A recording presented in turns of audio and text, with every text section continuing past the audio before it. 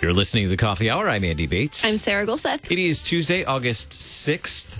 It is another fun week because we get to follow up with more stories from convention. Mm-hmm. I think we've wrapped up stories from Youth Gathering, although we had so many great stories from that. I think we finished all those.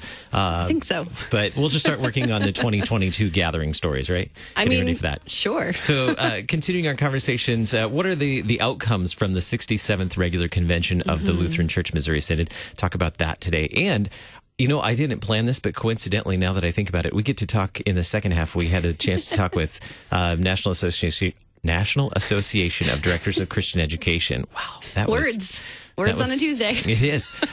So we get to talk with a couple of DCEs this morning about how do DCEs contribute to that lifelong discipleship? What is their role in making disciples for life? We get to talk with them. But do you know what today is? It's a Tuesday. It is a Tuesday. Is it your baptism birthday? That's Thursday. That's Thursday, right. No, remember, this is birth anniversary. Oh, it's your anniversary of your DCE commissioning. Very good. Yes. Good job. Gold so stars. 19 years that I've had the privilege of serving as a DCE, so I didn't plan it this way, but it's kind of funny that we get to talk with DCEs about being DCEs today. And also this morning we get to talk with President Hagan of the Missouri District of the Lutheran Church Missouri Synod about some of the outcomes that pertain to national witness and also discipleship as well. Thanks to Concordia University, Wisconsin for supporting the Coffee Hour. You can find out more about Concordia University, Wisconsin at cuw.edu. Live uncommon.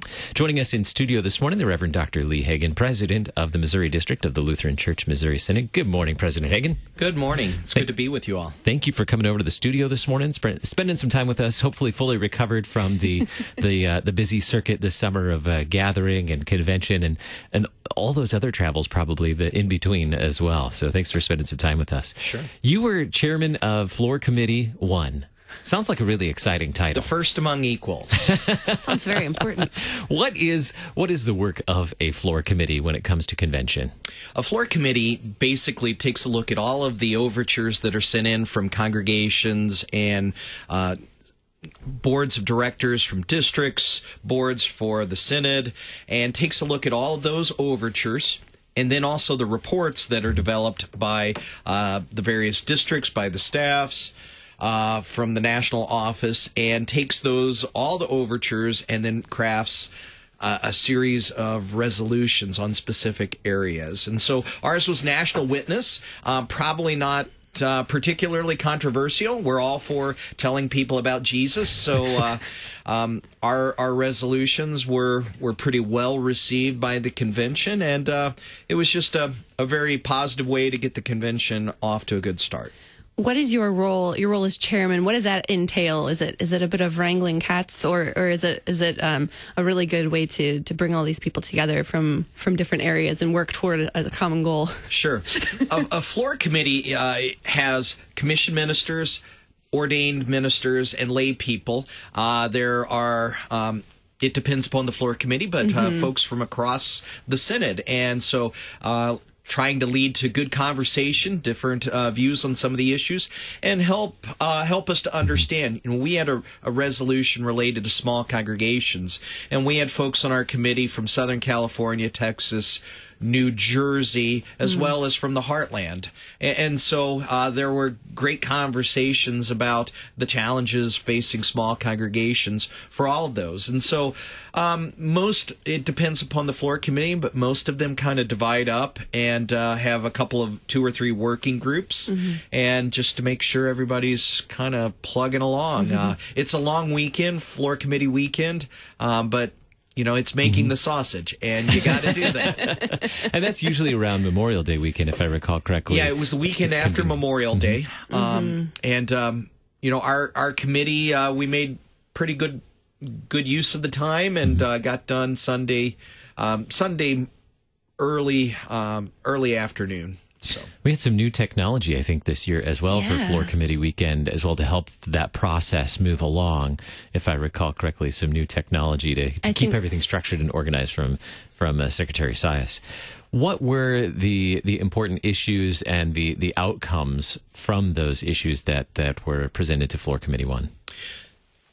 In particular, focus on church planting and multi-ethnic outreach and encouraging witness, very much an external focus, to take the joy of being Lutheran, the joy of the gospel, and to be very intentional about proclaiming that, sharing that in our communities in a variety of ways. And so those are real positive resolutions. Sometimes we have some resolutions from other floor committees where there's good debate on whether it's a doctrinal matter or a structural matter. But our resolutions, by and large, were really positive and focused on those kind of key things. As I mentioned, to me, one of the most important ones was to study small congregations, and that work would be coordinated by the Office of National Mission and the Council of Presidents. Part of what I see when I'm visiting with congregations, when a pastor retires or takes a call, what we're finding is that many of our congregations are facing great challenges being able to call another pastor because the membership has shrunk. And the financial challenges continue to grow. What we don't see changing is the cost of health care. And so health care and benefits packages are such a sizable amount of being able to afford a pastor. And so it's meant that we're having to look at things, look at more creative ways of providing pastoral care for our congregations. And that runs across the synod.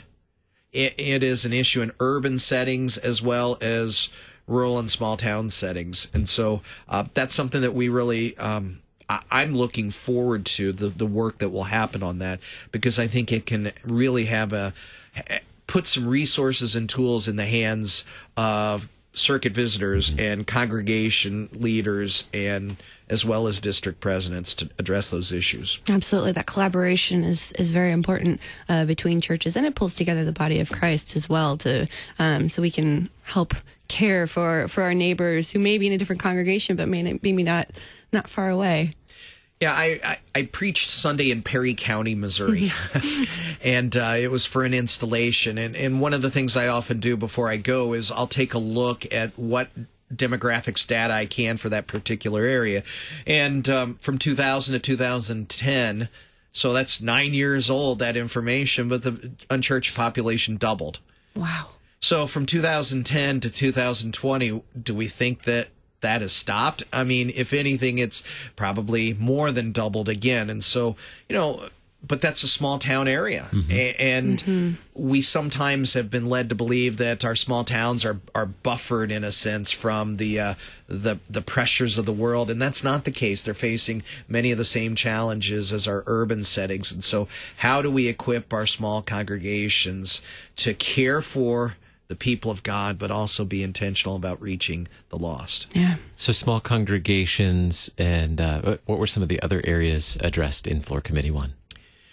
To encourage multi-ethnic or strengthen multi-ethnic outreach. Also a resolution focusing on helping make congregations and leaders aware of marriage and family resources. That's such an important thing in our world today, and Concordia Publishing House has done a great job of providing resources to assist our congregations and our families. We also had a resolution that was focused on maintaining the legacy of Dr. Rosa J. Young. And that's an important resolution. Dr. Young was such a pivotal figure for Concordia College, Alabama. And so many of the African-American pastors in our synod, the older generation, entered the ministry because Dr. Young placed her hand on their shoulder and said, you're going to be a pastor. And so the closure of Concordia College, Alabama has been a source of grief for many. And so this was a resolution that came from many of our historically black congregations across the synod. Many of them sent in overtures to emphasize the importance of maintaining Dr. Young's legacy. So that was real positive. Had one on the 100th anniversary of campus ministry in the LCMS that's coming up.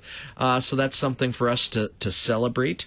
And we also had one just encouraging the use of everyone, his witness, and to encourage our congregations to be active in bearing witness to Christ in their daily lives and in their communities.